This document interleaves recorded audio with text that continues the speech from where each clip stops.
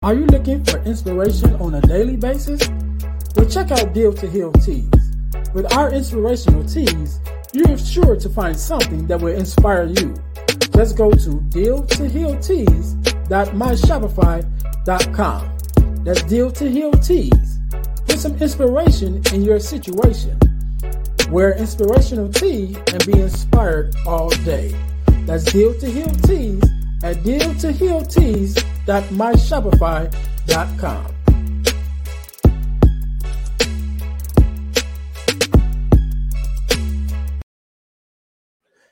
Hey guys, this is Ernest James, host of the Deal to Heal with E. James podcast, and I got a question to ask you. Could you buy me a cheeseburger? Better yet, could you buy me a value meal? Yes? Well, guess what? I don't need a value meal. However, for the cost of a value meal, you can support this podcast to keep us on the air. Just go to Patreon/Deal to Heal podcast and choose any one of the 3 tiers that's available. And if you just want to make a one-time donation, go to Cash App and make a donation to $EJames, the number 418. Make a one-time donation to the Cash App, or again, go to Patreon to support this podcast and keep us on the air. Thanks in advance. Be blessed.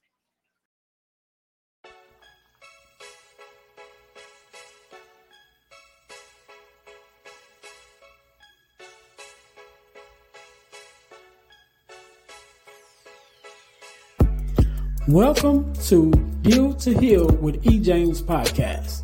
On this podcast, my guest and I will discuss topics and ways to help us to heal in every area of our lives. I believe that everyone can live a life that is happy, healthy, and whole. So I'm on a mission to help people to deal, heal, and fulfill. Deal with your problem, heal from the pain, and fulfill your purpose. Thanks for tuning in. Let's get to it. Welcome to the Deal to Heal with E. James podcast. I am your host, Ernest James, and I believe that everyone can and should live a life that is whole, healed, and healthy. And therefore, I'm on a mission to help people to deal, heal, and fulfill. That's deal with your problems, heal from the pain, and fulfill your purpose. Thank you guys once again for joining in to the Deal to Heal podcast. For those who haven't, if you haven't, make sure you subscribe to our YouTube page, also our Facebook page, where we're able to converse with you a little bit more and give you more information on things that we have coming up as far as workshops, seminars, products, whatever that we have going on. Make sure you do that for us. And also go to our podcast page on Spotify, give us a rating, and also follow us there because we can use it. We can use the rating. Let us know how we're doing, good or bad. Either way, I take all suggestions. I don't take it personal. So also make sure you stay until the end. I'm going to tell you guys how you can win $100 from the podcast. All right. But you got to stay to the end to find out. All right. So again, thank you guys for tuning in to the Deal to Heal with E. James podcast. I am your host, Ernest James. And today, just like any other day, we are blessed with a guest, Miss Taccarrra. How are you doing? Hello. I am feeling fantastic today. How are you? I am good. I'm really good. Really, first of all, let me say thank you for being on. Thank you for taking out the time to be here. You could be doing anything else, but you're here with me and my listeners, and I definitely appreciate it, and I want you to know that up front. So you know what? First question we're going to do. So introduce yourself to my listeners and tell them who you are and what it is that you do.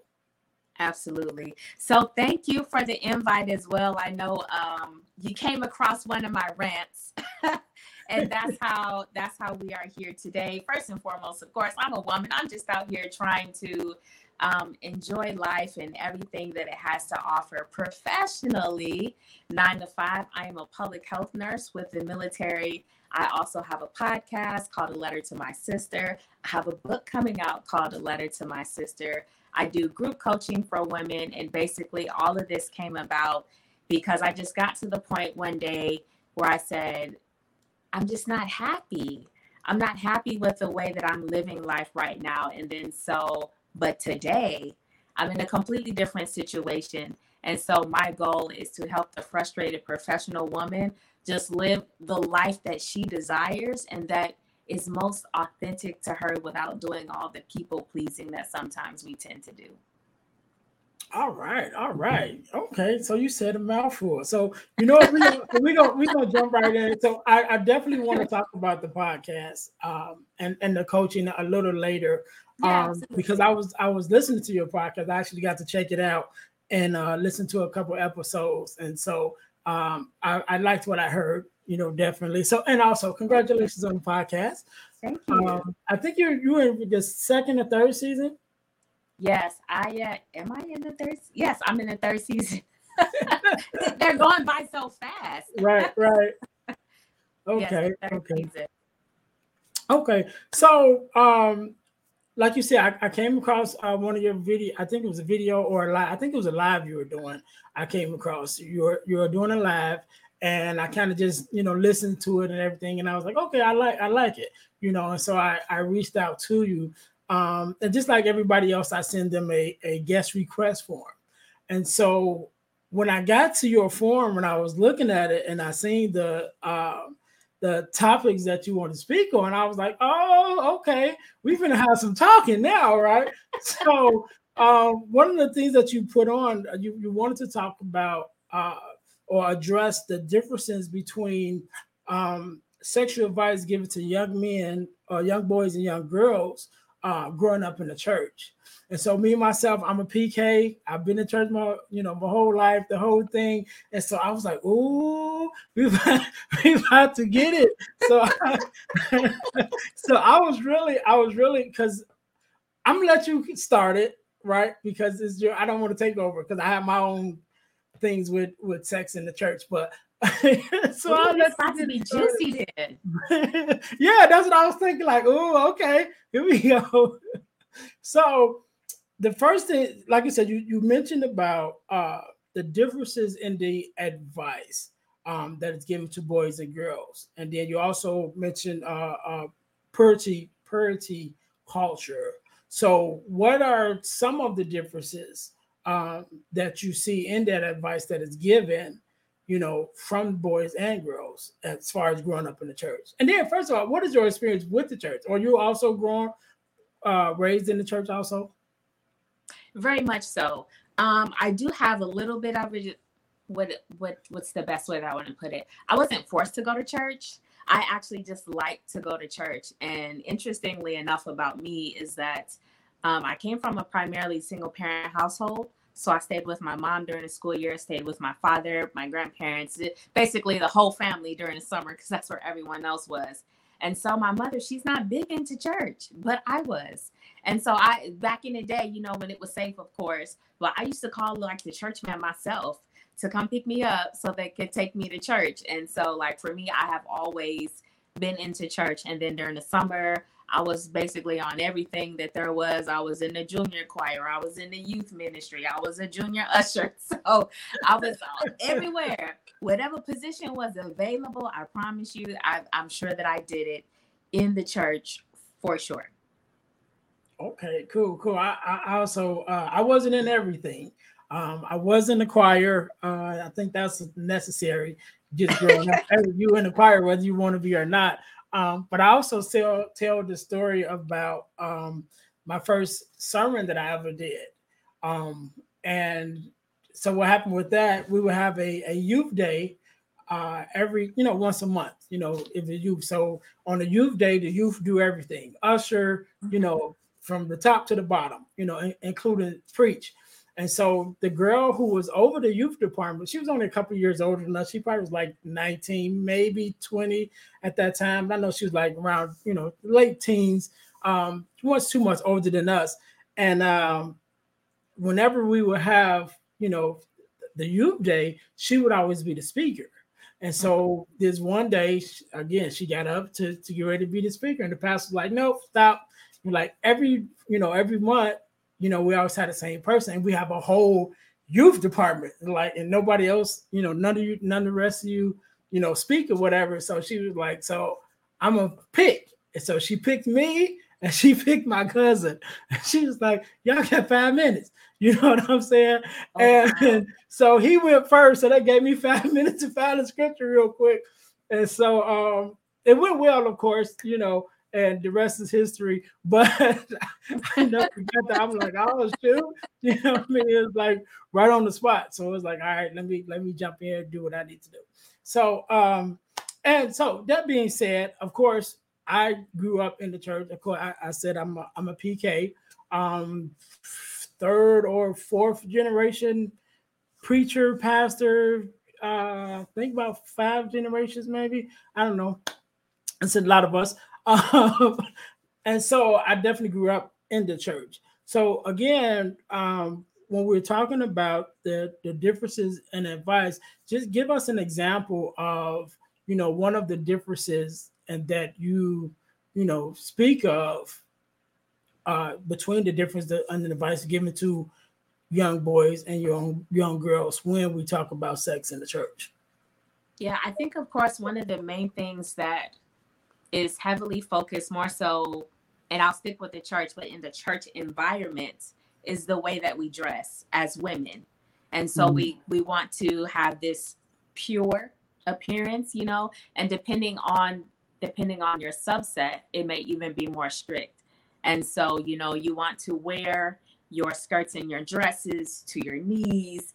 You're even in some all the way to your ankles. And typically it's given in a way so that you do not tempt someone else. And then even I remember, like, I got some shapely legs. I got some runner's legs. My grandma used to be like, baby, you got to cover them up. Get my scarf. You about to be up in the pulpit. You need to cover your legs up.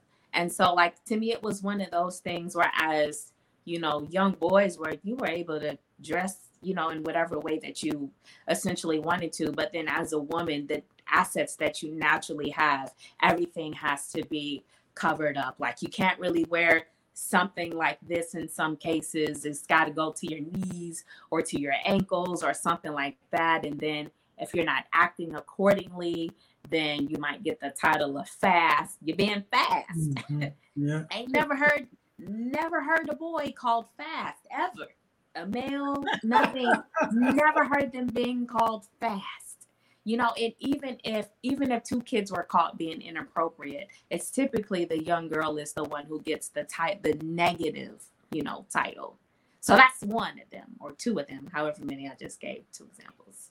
Yeah. And I grew up definitely in the environment with the young girls wearing the or the ladies in general, at least to the knees, but some to the ankles too. You know what I mean? So, and then I also grew up where the ladies didn't wear pants. So it was always skirts. And then even with us as the men, we did have a dress code too. Several things in my church, right? So we couldn't wear shorts. So we always had to wear full length pants. We couldn't have a beard. So I can have this. You know what I mean? I had to cut my beard off. It had to be clean shaven, nice regular haircut. Couldn't even be bald back then. Like, no, you have to have the standard, not even a fade, just a standard haircut, growing up. And so, so I definitely understand that. But in my upbringing, of course, like I said, we had our things also with the boys and the girls. But one of the other things, as not to tempt, like for how you had to. I don't think, not necessarily for the men. For the males, it just was the dress code. Like, that's what it was. For the females, it was the dress code. That was the dress code also, but that was part of the reason why that was the dress code. Because I do remember those conversations being had, like, cover yourself and things like that. So yeah, that's definitely a different thing. But I know one of the other things that taught, even when we start talking about sex in the church, a lot of times the whole situation, when you even bring up sex, it was like, okay, no sex, period. save yourself till marriage.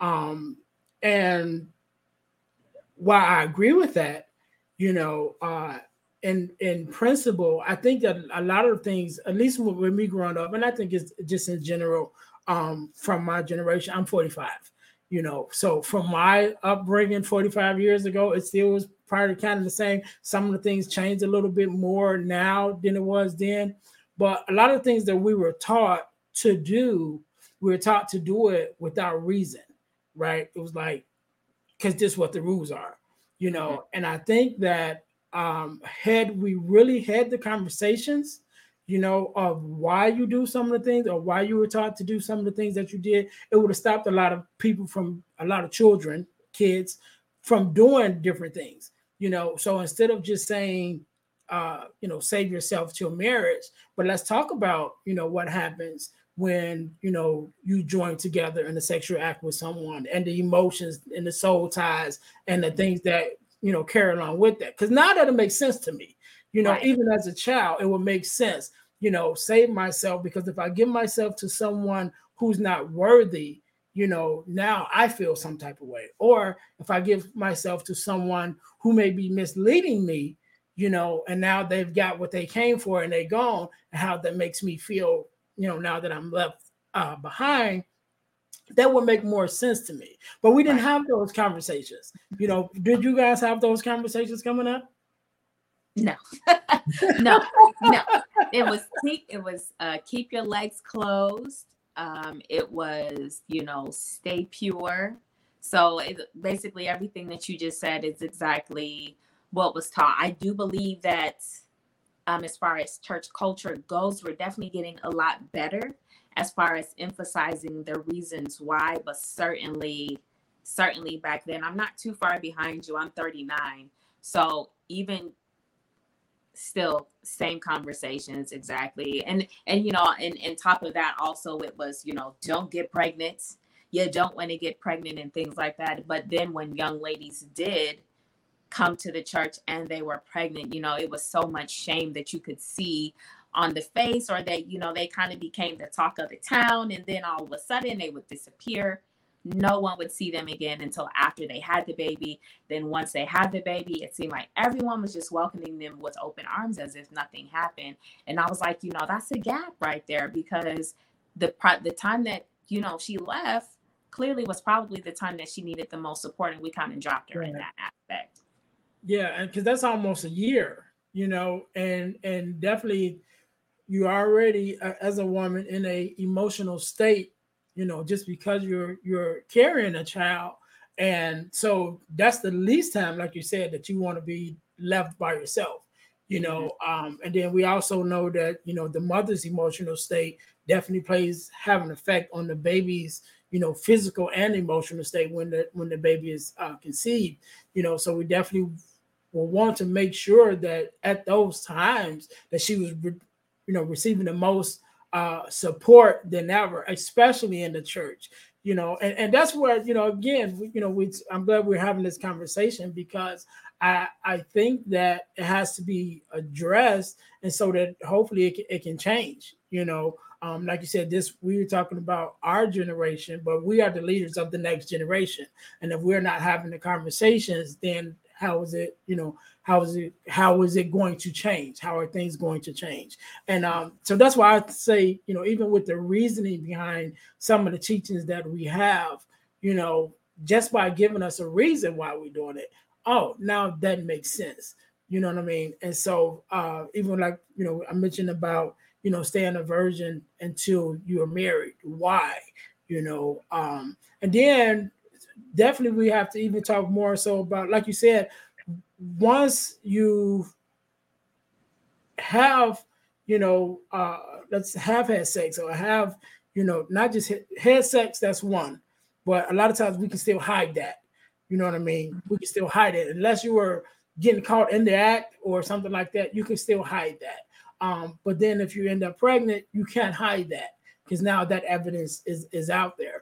But even having that, or having, had sex and having got pregnant, there has to be more reconciliation and forgiveness, not from God, but from the church itself, to be able to say, okay, you made a mistake, whatever, you already repented, which definitely means repenting uh, to God and everything. So let us help you from here, to go, teach you whatever it was. So like I said, if you're pregnant, that's a whole nother element to it. But even if you don't get pregnant, let's just say now that you have had sex. So okay, now if we're having those teachings of why, now you can really even understand, because now you may have had sex with somebody that you weren't even in a relationship with, or somebody who again was misleading, and now you're in this place that now you can see, okay, this is what they were talking about. But if you weren't having those conversations in the first place,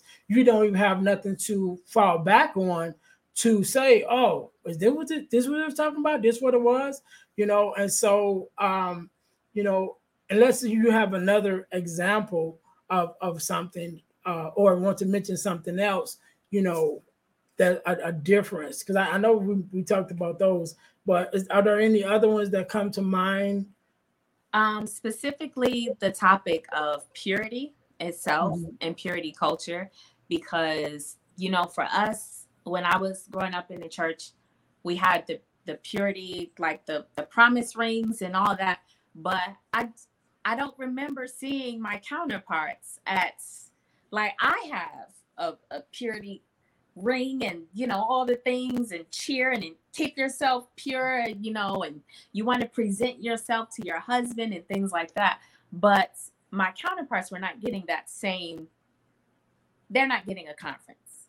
I've never seen a man come up to me and say, yes, I also went to a purity conference, I also have a promise ring. Like, I have not come across it. If you have, I don't know, but I have not. And Well, you know then what? So tell me a little bit about that, because so in my growing up, we didn't even we didn't even have the purity culture. So okay. that whole notion, we didn't have that on either side. It's for the boys or the girls. Okay. So tell me a little bit about that, because I personally haven't experienced or know anyone personally who has experienced even going through that culture, or being a part of that.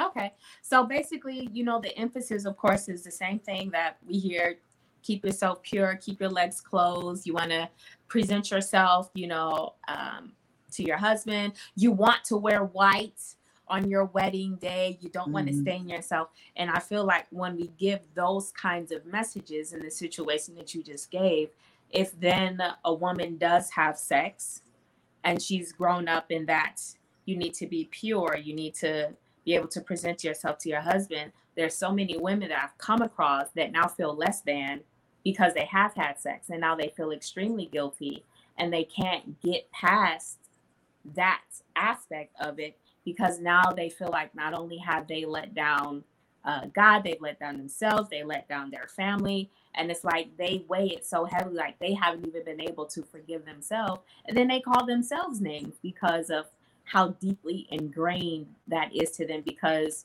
we're not teaching forgiveness. We're not teaching the reasons why. We're not teaching um, like how, like as far as sustaining, we're not teaching how to sustain yourself during abstinence. And then even for me, just for my own personal story, even I said, okay, I did not wait until marriage to have sex. But then after that, I got convicted into a point where I said, okay, no more sex for me until I get married. And then so, but even that, because I still had all of those old thinking and processes, and I had gone so long without sex, it took me so long to get my brain to flip once I got married to actually say sex is okay. And I feel like that's the message that we're not getting, is that initially young children get sex is bad, no sex, no sex, no sex, no sex. Then you get married and they're like, well, when y'all having kids? Well, you've been telling me all these years that sex was Right. bad. Now you want me to be out here doing the things a husband and wife is supposed to do. I'm trying to switch my mindset, because for 20, whatever, however it is, until you decide to get married, you now have to come to the mindset that sex is good. And so we have to say, yes, sex is good, but in the confines of this, or once you do this. And I feel like once we start to do that kind of message, then we can come at this from a more well-rounded view, because I do know sometimes, parents have a difficult time bringing up that conversation, and it's odd, or sometimes parents want to tell you, okay, don't have sex, but they didn't. So then then it's kind of like, well, how you gonna tell me and you didn't? And so I feel like we need to be able to have more open and honest conversations. Personally, this is just me personally, I don't have kids, let me put that disclaimer out there as well. But I feel like we need to start as early as possible, not talking about sex, but sexual things, so that it's not so foreign once the time comes to actually have sex. So, me personally, I suggest that people start having sexual type conversations as early as 4. And people are like, 4? But I'm like, children need to know what is considered appropriate and inappropriate. And so by the time that child is 5, they're out of your sight. They're out of your sight for at least a whole day or half a day. And when they're going to the bathroom and this and that and the other, they need to know what's appropriate and not. And you never know what is happening when these children are not in your sight, especially if you did not tell them. And then I always, say you need to use technical terms. So don't use those cute names, like, oh, did they touch you? This, your tata, your TT, and this and that, or, naming it some other kind of thing. But I'm like, if God forbid something was to happen to your child and you take that person to court and you put your child on the stand and they're using these cute names, that lawyer can easily circumvent whatever they say. They're like, no, they misunderstood. Like if you're giving them a candy name, like your apple or whatever, they're right. Like, no, they misunderstood. I actually offered them an apple. Okay, there's no way. There's no way to rebuttal that. And so I feel that if we start having those conversations with our children early, it's not a strange conversation to have, because this has been progressive their entire life. As they go through puberty, we start talking about that. You may start feeling some urges and some sensations. That's perfectly okay. Like your body does what the body is going to do. And I think if we do that, then it's easier to have those conversations, not just coming out of nowhere, like, hey, you having urges? You having sex? You and then, it's not so odd after that. And I agree with you.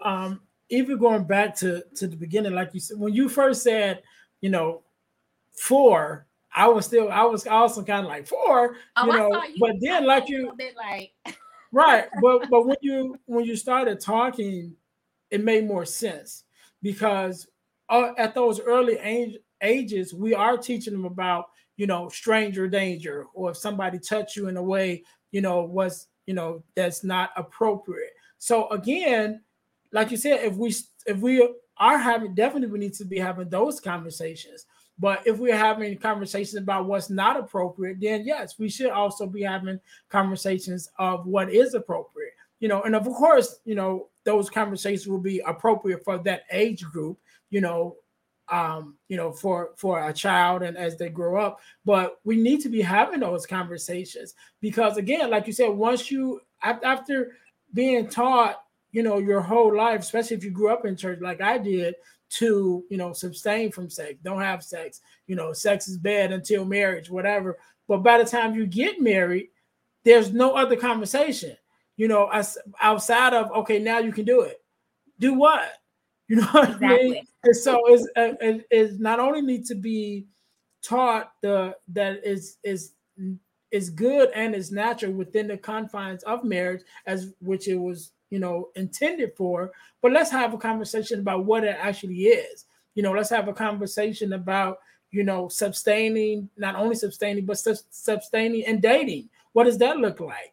What is the mindset behind it? What can you do, and what sort of things should you be looking for to build a meaningful relationship without sex? Because you want to do that anyway, and so you're not getting caught in these infatuation relationships, especially, which happens a lot I wasn't my experience, but I believe it happens a lot with people that I knew that grew up in the church. You get in these relationships and you get infatuated with each other, but you have, because you don't really have any uh, real guidance on the emotional or the sexual, but not even the emotional part, to be able to differentiate what is love in and what love is and what love is not in a relationship.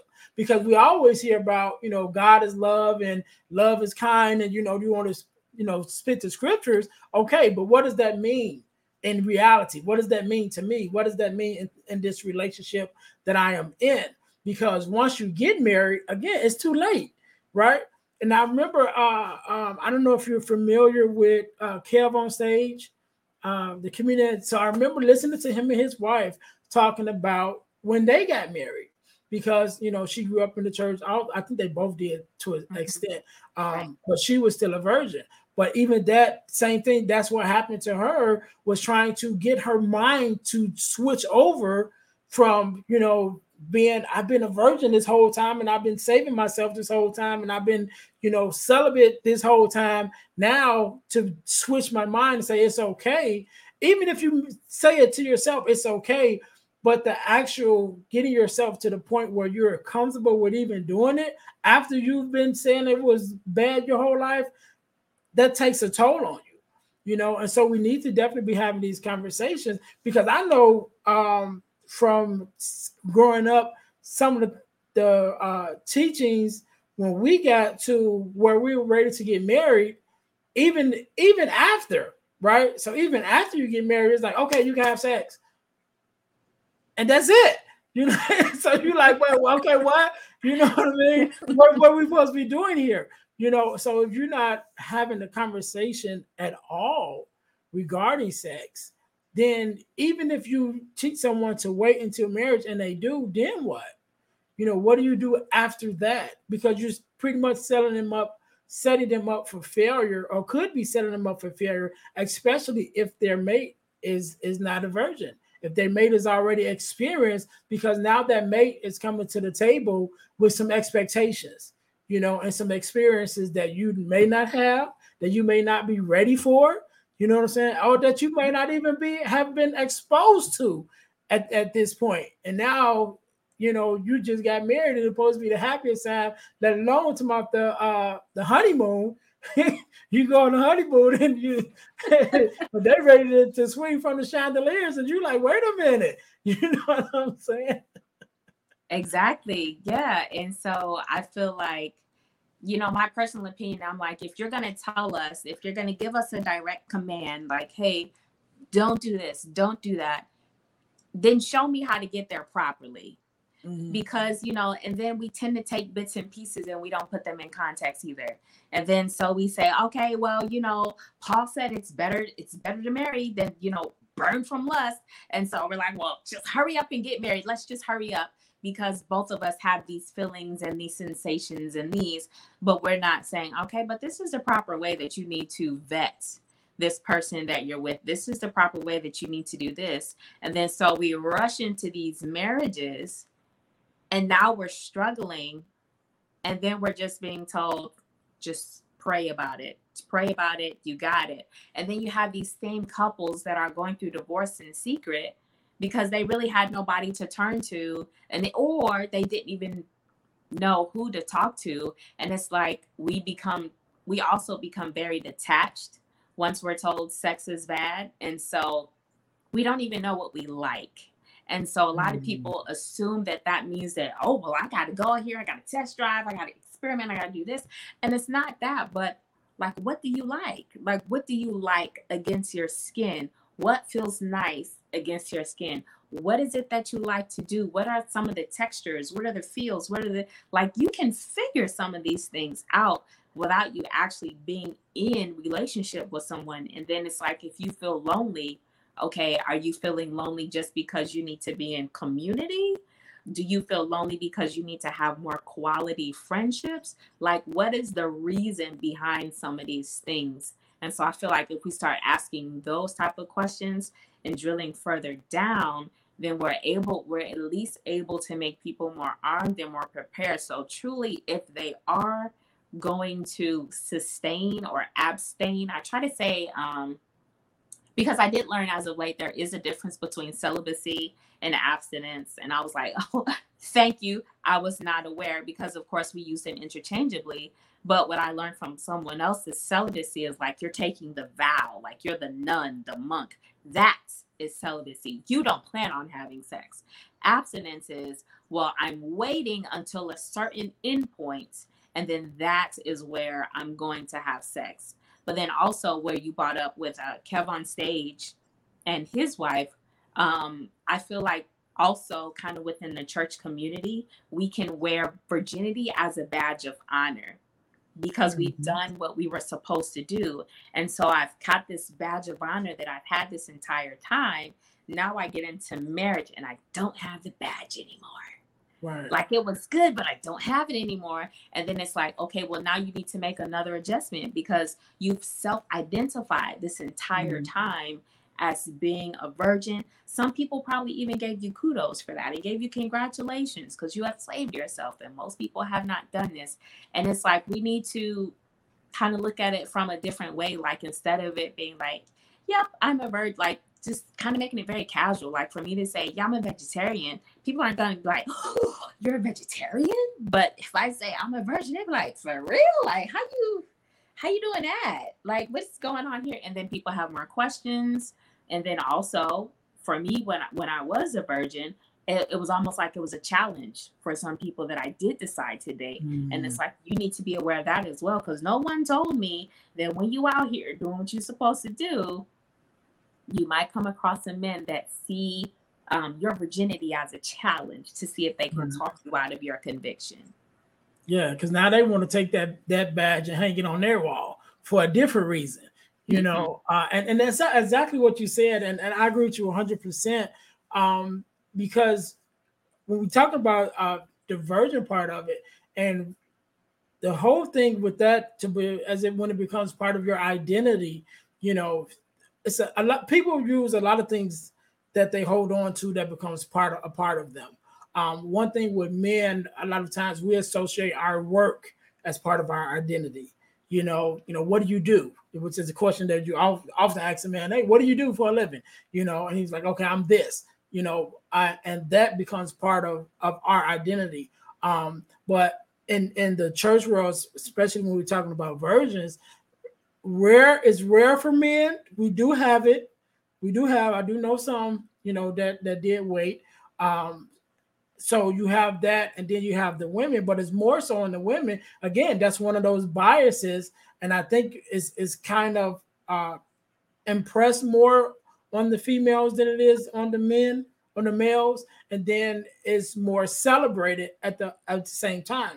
Because like you said, when you get to even if you wait to the wedding till you do get married, generally, especially now, the man's tux is black or whatever color, and then the woman gets to wear white because she was poor or whatever. So even if you waited as a man, you know, for that day, when you get there, you're still not celebrated because you got on a black suit. So you look like you're going to a funeral, and she look like she's going to have it. So it's like, what are we doing?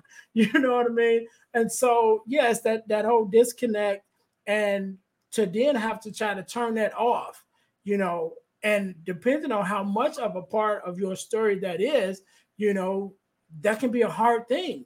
Even when now you're in a position where, hey, now is the time you're supposed to do it. And now is the time that it's okay. Now is the time that, you know, you're supposed to share yourself with this person who you've chosen to spend the rest of your life with.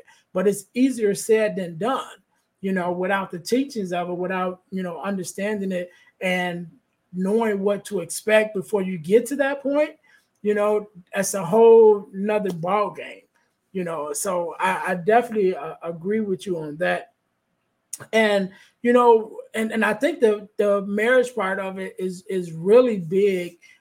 We are doing better in the church as a whole with our marriage ministries and even our divorce ministries. You know, I've been to one. Unfortunately, I have been divorced, but I haven't been a part of a divorce ministry. But I definitely think that it's necessary. I think there are some changes that you go through. I think there's some loneliness that you go through. I think there are some separation anxieties that you go through, especially with the women.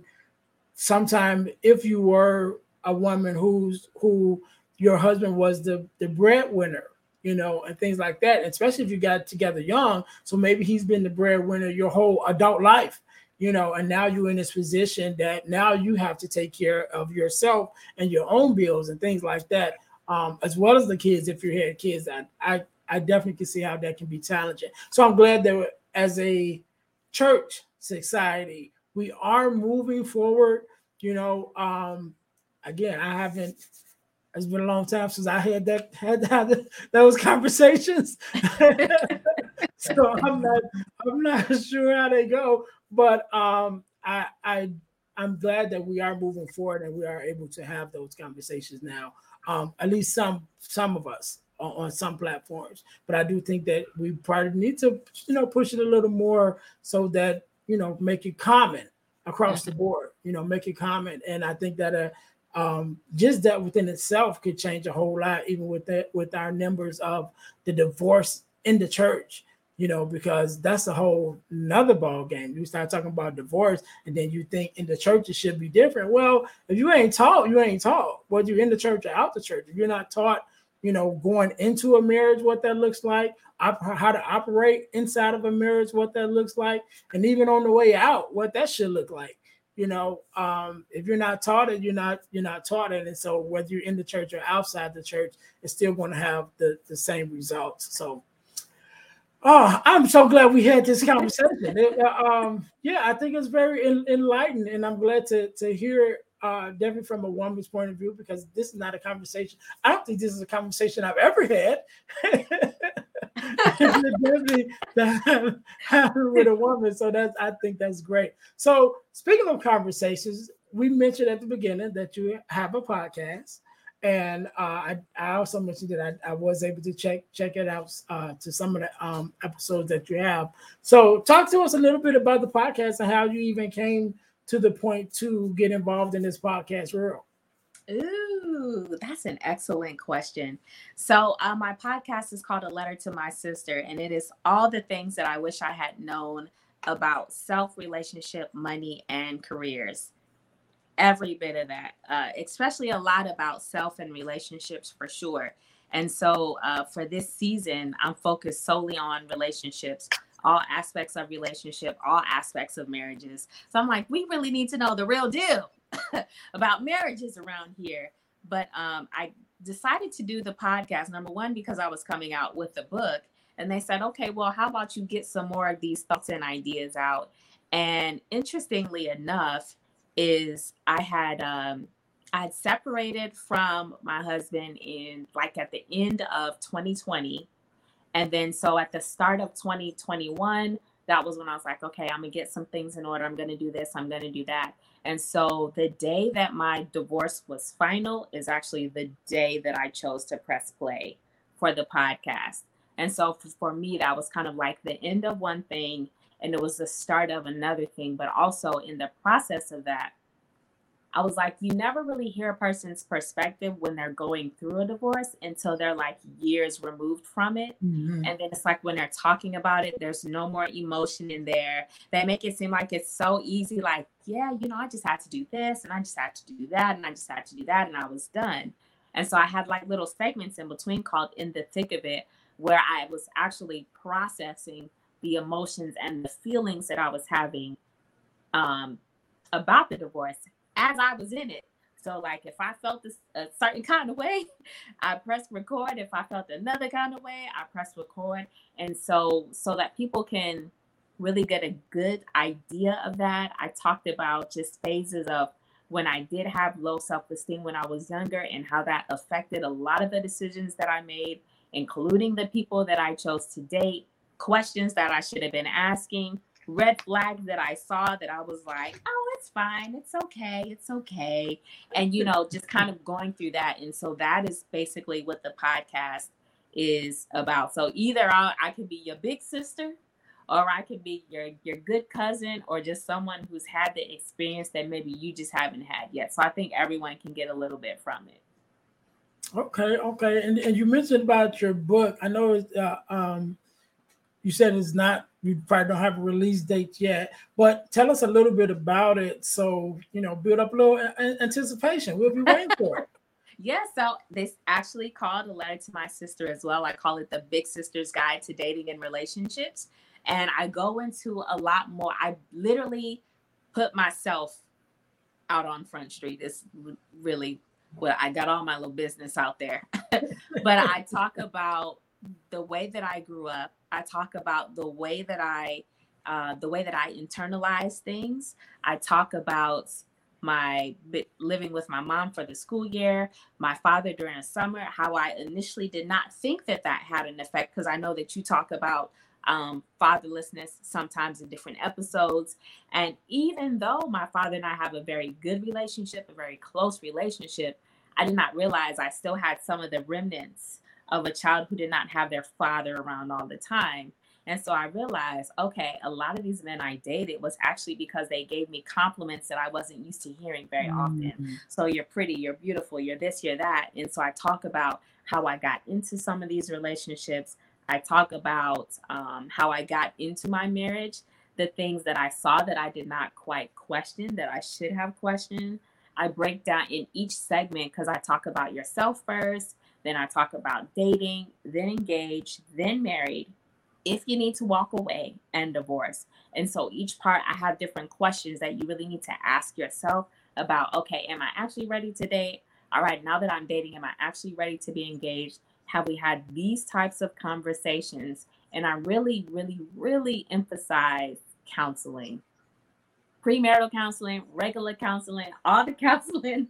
But I really emphasize that because, as a church, we always think of premarital counseling and we go to church for the premarital counseling, which I will say I am for.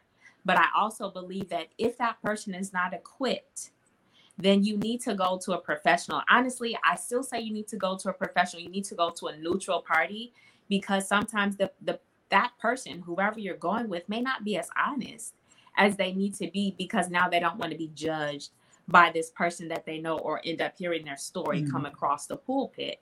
And so that was one of the things that I said, I really wish that not only had we done premarital counseling with the church, but we had done it with a professional, to maybe ask some of those deeper questions, because he did ask us some really good questions, but we didn't go any deeper into it. And now that I see we didn't really go deeper into that, that is really what caused some of our issues as well. Again, sex also being one of those, because it took me so long to click over. And then because I was living with my mom, single parent, I'm Miss Independent, I don't need your help, I don't need this, I don't need that. And so that took me a long time too. And so those are all of the things that I talk about in the book. So this is not meant to be like read through, put it down and done. This is meant to pick it up for each phase that you're in, and then pick it up again, and then pick it up again. And if you do decide that you need to walk away, I have questions that you need to ask yourself. In the divorce question, I only have one, because I'm not an advocate for divorce whatsoever, but I do believe there are situations where, like, if the person is trying to get you to see the Lord quicker than what he told you to, now you're going to have to get up out of there. So, but I have like questions that you need to really ask, because I do believe that some of us, we tend to leave our marriages too quick at the first sign. And if I had gotten divorced when I wanted to, I would have had some regrets, because I wouldn't have felt like that I had done every single thing it is. Did I turn every corner? Did I do my best? Did I really try to resolve everything? Or did I just wash my hands of it and go? But because I stayed, because I know that I flipped and turned everything that I was supposed to, like when I did decide to get the divorce, when I did decide to walk away, like I really felt comfort. I did not feel convicted. I still felt the love of Jesus, because some people struggle with that too. But it's like, when you've done all that, when you've spoken to your Father and he's giving you whatever downloads you need, whatever love you need, whatever comfort you need, whatever confirmations it is that you need, then I feel like that's when you can just truly evolve. And then back to my coaching program, have the life that you want and that you desire. Whew. Okay. Well, I tell you one thing, it's official. You got to come back with this book. Come back. We got to have this whole divorce conversation because I'll just listen to you like, oh, this is juicy. You know what I'm saying? You got some questions I should have asked myself a couple of times. So Yeah. definitely got to have you back. Taccarrra, I thank you so much for being on. Thank you for sharing your thoughts with us, your time with us, and myself and listeners. I want you to leave us. I'll let you have the last word. Leave us with something. I don't know, a word of advice, whatever it is that you want, word of wisdom, whatever that you want to leave us with, and give us your, social media handles and all of that. I'll give you a chance to think about that real quick. To my listeners, I told you guys I was going to tell you how you can win $100, right? So you can win $100 by being a super subscriber, just being one of our super subscribers. What does it mean to be a super subscriber? That means you have subscribed to our YouTube page, our Facebook page, and our Spotify podcast. All three of those, you must subscribe to all three. And then after you subscribe to all three, then you must text the word win to 866-326-0730. That's 866-326-0730 to qualify to win $100. And that's it. That's all you got to do. And it's a random contest and it's ongoing. So random means I can do it at any time. I can do it today and I can do it tomorrow if I wanted to, or whenever. And it never stops. So whenever you win, whoever wins, and you always have another chance to win. So become a super subscriber. Join our super subscriber contest by subscribing to our YouTube page, our Facebook page, and our Spotify podcast. Then text the word win to 866-326-0730. Thank you guys very much. So, Miss Taccarrra, I'm going to let you have the last word. So the floor is yours. The last word. Well, since we were talking about sex, I'm going to keep it there. And that is communicate, communicate, communicate. Don't be afraid to communicate your sexual needs, your desires, whether you're abstaining or whatever. Don't let anyone talk you out of your conviction, if that's what it is that you have. And then also move at your own pace. Don't let anybody speed you up if that's not what you're comfortable with. And as I always say, like, if you are uncomfortable with having the sex conversation with someone that you're dating or in a relationship with, you probably don't need to be having sex. Like, if you can't ask them, when is the last time they've been tested? When is the last time they've been sexually, like, have they gotten tested? And they provide proof now, trust and verify, then get up out of there. Right. And hey, it's just the world we live in at this time. It's like, hey, you show me the money, like they say. So, Mr. Taccarrra, what is your social media handles and where can they find you to follow you and also to sign up for your coaching program? Yes. So Instagram is where I play at the most. And so I am Taccarrra_Renee on Instagram. You can also find me on Facebook as well. And definitely if you're interested in my coaching services, then on Instagram or even on Facebook as well, I do have a link tree and you could just click on that. And I also have like a little freebie because I'm all about journaling and writing your thoughts out so that you can be honest with yourself about the life that you want. And so definitely you can go to my link tree, get a free journal so that we can start working our way towards being authentically and uniquely you. All right. Again, Taccarrra, I definitely appreciate you being here. Thank you for joining us tonight. To my listeners, thank you guys for tuning in once again. Make sure you, if you haven't already, subscribe to our YouTube page, to our Facebook page, and to our Spotify podcast so you don't miss nothing, right? We don't want to miss anything. If you subscribe on YouTube, you get to see my face, right? Put a face to the voice, okay? And also to the face of my guests. If you go to Facebook and join our Facebook page, you also get to see our faces, but you also get information that we're not able to share as freely on YouTube, which includes events that we have coming up, new guests that we may have coming up, products that we have coming up, webinars, seminars, things like that. We are expanding into all of those fields even more. I myself have 3 ebooks that I've written that's coming out and a hardcover book that's coming out. So you guys got to go to a Facebook page, man. You got to go to the Facebook page so you can, be able to communicate with us and keep abreast of all those things that is happening. So once again, thank you guys for tuning in to the Deal to Heal with E. James podcast. I am your host, Ernest James, and my mission is to help you to deal, heal, and fulfill, to deal with your problems, to heal from the pain, and to fulfill your purpose. So until next time, we will see you guys next week. Be blessed. Hey guys, I know you're enjoying the podcast. However, don't forget to join our text line at 866-326-0730. That's 866-326-0730 in order to receive text messages with new events and things that is going on and new episodes as they release. All right, see you in a minute. Thanks for listening to the Deal to Heal with E. James podcast. Remember to listen, like, subscribe, and share. This episode has been brought to you by Deal to Heal Teas. Put some inspiration in your situation. Wear an inspirational tea and be inspired all day. Let's go to dealtohealteas.myshopify.com. Remember, our mission is to help you to deal, heal, and fulfill. Deal with your problem, heal from the pain, and fulfill your purpose. Thanks for listening.